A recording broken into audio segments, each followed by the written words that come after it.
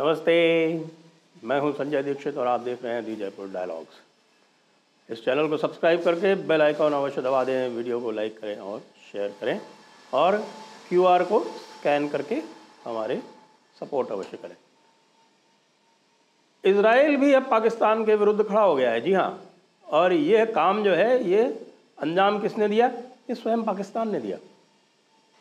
क्योंकि पाकिस्तान में आप जानते हैं, पाकिस्तान तो एक आइडियोलॉजिकल नेशन है। वो जनता के भले बुरे का कि भाई जनता प्रसन्न है, जनता खुश है, इकॉनमी ठीक है या नहीं है, इस चीज़ की परवाह नहीं करते। उनका तो एक ही मकसद है, पूरी दुनिया में इस्लाम फैलाना। और ये काम उनकी जो क्रिकेट टीम है वो भी बहुत खूबसूरती से करती है। तो उनकी क्रिकेट टीम ने जो अपना जो करते रहते हैं, जो जिसको बोलते हैं दावत इस्लाम, उसी दावत इस्लाम के तौर तरीक़े से जो मियाँ रिजवान हैं उन्होंने कह डाला, जब उन्होंने अपना श्रीलंका के विरुद्ध मैच जीता तो कहा कि साहब कि हम इस जीत को समर्पित करते हैं गाज़ा के लोगों को। और हमास का नाम तो नहीं लिया, लेकिन कहने का तात्पर्य यही था कि वो जितने भी उनके जो आतंकवाद के जो सारे के सारे अपराध थे, जिसमें बलात्कार, बच्चों की हत्या, सिविलियंस की हत्या, बर्बरता, नृशंसता, वो सब जो है उससे उनका कोई मतलब नहीं था। उनका ये था कि साहब हम तो गज़ा के साथ खड़े हैं, यानी कि हमास के साथ खड़े हैं। तो जब पाकिस्तान का बहुत बुरा हाल हुआ भारत के सामने और बुरी तरह से पिटे, रिकॉर्ड कायम कर दिया, 117 बॉल बची थी जब भारत ने मैच जीत लिया, सिर्फ 30 ओवर और 3 बॉल में। ये एक रिकॉर्ड है भारत और पाकिस्तान के मैचेस में। तो इजराइल के जो राजदूत हैं भारत में, नॉर गिलॉन उनका नाम है, उन्होंने एक ट्वीट डाला, बड़ा मज़ेदार ट्वीट, और उसको भी डाला किसमें? हिंदी में। यानी उन्होंने निश्चित रूप से विशेष प्रयास किए होंगे उसको हिंदी में लिखने या लिखवाने के लिए। और उन्होंने बधाई दी भारत को जीत के लिए और ये कहा कि इससे कम से कम ये पक्का हो गया कि भाई पाकिस्तान जो है वो हमास के आतंकवादियों को समर्थन नहीं कर पाया। वरना उनका अर्थ यही था कि अगर इस पर जीतते तो इस बार भी उसको हमास के आतंकवादियों को ही समर्पित करते। तो इसको लेके पाकिस्तान में बड़ा बावेला मचा कि ये देखिए ये क्या है, ऐसे कैसे है। और फिर ये साहब देखिए यहाँ पर रिलीजियस स्लोगन चल रहे हैं। जो कोच साहब हैं पाकिस्तान के वो भी खड़े हो गए, बोले कि साहब की देखिए हमें दिल दिल पाकिस्तान नहीं सुनाई पड़ा, इसलिए हम हार गए। अरे तुम्हें दिल दिल पाकिस्तान सुनाई पड़ जाता तो क्या तुम्हारा दिमाग ठीक हो जाता क्या? दिल और दिमाग के बीच में पाकिस्तान के अंदर जो लोग हैं उनमें बहुत बड़ा फासला होता है। जो नॉर्मल लोग होते हैं उनमें तो ये फासला 1-1.5 फीट होता है दिल और दिमाग से, लेकिन पाकिस्तान में जो होते हैं उनके दिल और दिमाग में फासला जो है वो लगभग 3 फीट होता है, क्योंकि उनका दिमाग जानते हैं कहाँ होता है? घुटनों में होता है। तो नेचुरली दिल और दिमाग में इतना ज़्यादा फासला होगा तो फिर दिमाग दिल को कंट्रोल करेगा या दिल दिमाग को कंट्रोल करेगा, यह कभी भी स्पष्ट नहीं हो पाएगा। तो इसीलिए अब आप देख रहे हैं कि किस किस तरह की बातें जो है वो पाकिस्तान के लोग कह रहे हैं अपने ही खिलाड़ियों को, और उसमें तुर्रा ये कर रहे हैं कि देखिए साहब जय श्री राम के नारे लग गए। अरे तो तुम जो नाराए तकबीर के नारे लगाते रहते हो हर वक्त, उसका क्या? और देखिए साहब हूट कर दिया रिजवान को। तो रिजवान ने ये बताइए कि रिजवान ने भारतीयों के उंगली क्यों की? क्यों जो है वो बैठ के नमाज़ें पढ़ी मैदान में? अरे भाई नमाज का भी वक्त होता है। जिस वक्त पर गेम ख़त्म हुआ था श्रीलंका वाला, उस वक्त तो लगभग 11 बज रहे थे, 10:30 तो बजे ही हुए थे। तो 10:30 बजे 11 बजे रात में कौन सी नमाज होती है भाई, ये ज़रा बता दें।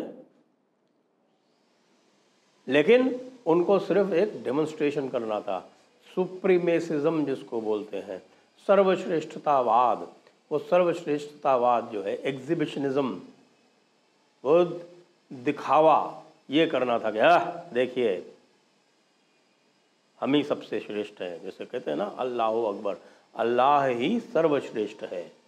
इसका मतलब ये होता है नाराए तकबीर। तकबीर, तकबीर का मतलब होता है नाराए तकबीर, यानी सबसे बड़ा होने वाला नारा, सबसे बड़े का नारा, वही होता है। कबीर का मतलब यही होता है बड़ा। तो नाराए तकबीर का मतलब सबसे बड़े का नारा, यानी अल्लाह अकबर, अल्लाह ही सबसे बड़ा है। ये एक कबीर का ही, अकबर भी जो है इसी धातु से बना हुआ है या इसी रूट से बना हुआ है। तो इसके जो है वो कबीर, अकबर, ये सभी इसी से आते हैं। तो ये काम आप करते रहते हैं, हर जगह आप नाराए तकबीर लगाते रहते हैं। फिर उदयनिधि स्टालिन खड़े हो गए, क्योंकि उनको तो कुछ उल्टा पुल्टा करना ही था कि भाई देखिए हमारी चेन्नई की क्राउड बड़ी अच्छी है। तो भाई चेन्नई की क्राउड वालों ने भी फिर शिवराम कृष्णन आ गए बीच में। शिवराम कृष्णन चेन्नई के हैं। उन्होंने कहा भाई 16 साल की उम्र में मैंने जब पाकिस्तान टूर किया था तो वहाँ मुझे किस किस तरह की जलालत झेलनी पड़ी वो मैं जानता हूँ। और उन्होंने ये उत्तर दिया था राजदीप सरदेसाई को, क्योंकि राजदीप सरदेसाई चेन्नई की बड़ी तारीफ़ कर रहे थे, उधर उदयनिधि स्टालिन बड़ी तारीफ़ कर रहे थे चेन्नई की। और वो चेन्नई में 1999 का उदाहरण दिया कि भाई 1999 में जब भारत हारा था तो उसके बाद भी चेन्नई के लोगों ने वहाँ पर स्वागत किया था और तालियां बजाई थी पाकिस्तान की टीम के लिए। लेकिन उन्होंने ये नहीं दिखाया कि पाकिस्तान की टीम ने क्या किया था। पाकिस्तान की टीम ने वहाँ भी खड़े होकर नाराए तकबीर के नारे लगाए थे, वही अल्लाह अकबर, वहाँ भी उन्होंने नाराए तकबीर गाया था। तो इसलिए इजराइल ने इनकी हवा निकाल दी। अब ये चारों तरफ रोते घूम रहे हैं, अंतर्राष्ट्रीय एरिना में रोते घूम रहे हैं, कह रहे हैं कि साहब की आईसीसी जो है वो कुछ करे इसमें। आईसीसी क्या करेगा, पब्लिक का क्या करेगा आईसीसी? पब्लिक तो अब देखिएगा जहां भारत नहीं भी होगा ना, अब पाकिस्तान ऑस्ट्रेलिया से भी खेलेगा तब भी वो जय श्री राम के नारे लगेंगे। और पाकिस्तान चाहे साउथ अफ्रीका से खेले, चाहे इंग्लैंड से खेले, चाहे श्रीलंका से खेले, चाहे अफगानिस्तान से खेले, सभी में पाकिस्तानियों को तो जलील अब किया ही जाएगा और किया जाना भी चाहिए, क्योंकि हरकतें ही उनकी ऐसी हैं। सारी हरकतें लोगों ने खोल के बता दी। उन्होंने बताया है कि किस तरह से वो सईद अनवर जो है वो कहता है कि साहब की दावत इस्लाम जो है वो दाई बनना जिसको बोलते हैं वो बहुत ज़रूरी है। वो मोहम्मद यूसुफ जो था उसको उसने मुसलमान बना दिया, वहाँ ड्रेसिंग रूम में धमकी देके कि कप्तान बनना है पाकिस्तान का तो मुसलमान बनना पड़ेगा। वो यूसुफ जोहाना था, क्रिश्चियन था, वो बन गया मुसलमान। ये हरकत है पाकिस्तान की और यहाँ आके रो रहे हैं। इसीलिए इजराइल के राजदूत ने बिल्कुल सही चपेटा मारा। दानिश कनेरिया वो एक हिंदू था, उसने पता नहीं कितनी सीरीज़ और कितने मैचेस जिताए उसको। उसने लिखा कल ट्वीट किया उसने और उसने कहा कि भाई ये चीज़ जो है जो शिवराम कृष्णन जो कह रहा है वो मैं रोज़ झेलता था, मैदान पर, ड्रेसिंग रूम में, डाइनिंग टेबल पर। शोएब अख्तर ने कहा कि जब मैं कप्तान था तो दानिश कनेरिया को ये कहते थे कि हमारी टेबल से ये खाना कैसे ले रहा है, यानी कि उसको अछूत ट्रीट करते थे, उसको नजिस ट्रीट करते थे, अपवित्र ट्रीट करते थे। जी हाँ, और यही सारे बैठ के लेक्चर देते हैं भारतीयों को कि तुम्हारे यहाँ अस्पृश्यता है, तुम्हारे यहाँ जातिवाद है, कास्ट सिस्टम है, ऐसा कहते हैं। अरे तुम्हारे यहाँ तो कूफू जो है तुम्हारी किताबों में लिखा हुआ है, हमारे यहाँ तो सब जगह समभाव ही है,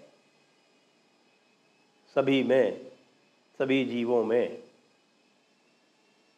ये सारा का सारा जो बाद में ये वेस्टर्न इंडोलॉजी ने जो बनाया है तमाशा, उसी को ये पूरे इस्लामिस्ट ने पकड़ के और हिंदुओं को बदनाम करने की एक साजिश बहुत अच्छी कर रखी है। लेकिन अब इंटरनेट के युग में तो अब चलेगी नहीं ना। देख लिया आपने कि क्या हुआ कैलिफोर्निया के SB 403 के साथ में, वो पूरा का पूरा जो तमाशा बनाया गया था, जिस तरह से ये तथाकथित प्रोग्रेसिव एक्टिविस्ट्स हैं, इनके दो ही टारगेट हैं आजकल, या तो यहूदी या फिर हिंदू, क्योंकि ये दो ही हैं जो पूरी तरह से अपनी राष्ट्रवादी निष्ठा के प्रति समर्पित हैं। इसलिए इनको इनमें शिकार दिखते हैं। जी हाँ, और भी बहुत सारे किस्से। क्लिप चल रही है, देख लीजिए। कि कैसे श्रीलंका के दिलशान को जो है वो हमारे शायद सईद अनवरी है, वो कह रहे हैं कि बस तू तो मुसलमान बन जा। यानी कि आप क्रिकेट नहीं खेलोगे और क्रिकेट नहीं खेल के यहाँ पर रिलीजियस प्रोपेगेंडा करोगे तो इसी तरह के चपेटे खाओगे, हारोगे भी और हारने के साथ जलील भी होगे। समझ गए पाकिस्तानियों? तुम सुधर नहीं सकते। तुम्हारे सुधारने का एक ही तरीका है, और वो क्या है? वो है तशरीफ़ पर लात, कोड़े। जी हाँ, अरब जो है वो अच्छी तरह से जानते हो, कहते हैं कि पाकिस्तानियों को कोड़े मारो तभी ये ठीक रहते हैं। उसके अलावा ये हर किसी तरह के, हर तरह की बदमाशी करते हैं, क्राइम करते हैं, और कुछ नहीं होता तो यहाँ भीख मांगते हैं आके। तो ये जो भिखारी हैं ये यहाँ भारत में आके बहुत सारी चीज़ें करना चाहते हैं, बीफ भी खाना चाहते हैं। अब बीफ नहीं मिलेगा पाकिस्तानियों भारत में। अब तुम लगातार जूते खाओ और कोड़े खाओ बातों के और नैरेटिव के और ट्वीट्स के और आर्टिकल्स के। हाँ, और बस अंत में एक बात और कह दूँ पाकिस्तानियों, पाकिस्तान बोर्ड, सब लोग सुन लो। ये जो ना कई लोग कह रहे हैं ना कि साहब कि हम माफ़ी मांगते हैं पाकिस्तान से, no no no no no no, कोई भी माफ़ी नहीं मांग रहा। ये जो कोई हैं ये दो चार जो हैं, ये आप समझ लो कि भारत की जो देशभक्त जनता है ना, उसका 0.000000001% भी नहीं है। तो इसलिए भाई जय श्री राम बोलेंगे और बिना किसी हिचकिचाहट के बोलेंगे। तुम पाकिस्तानियों बिल्कुल इसको बर्दाश्त करना सीख लो और चाहो तो घर वापसी कर लो। जय हिंद, जय भारत, वंदे मातरम।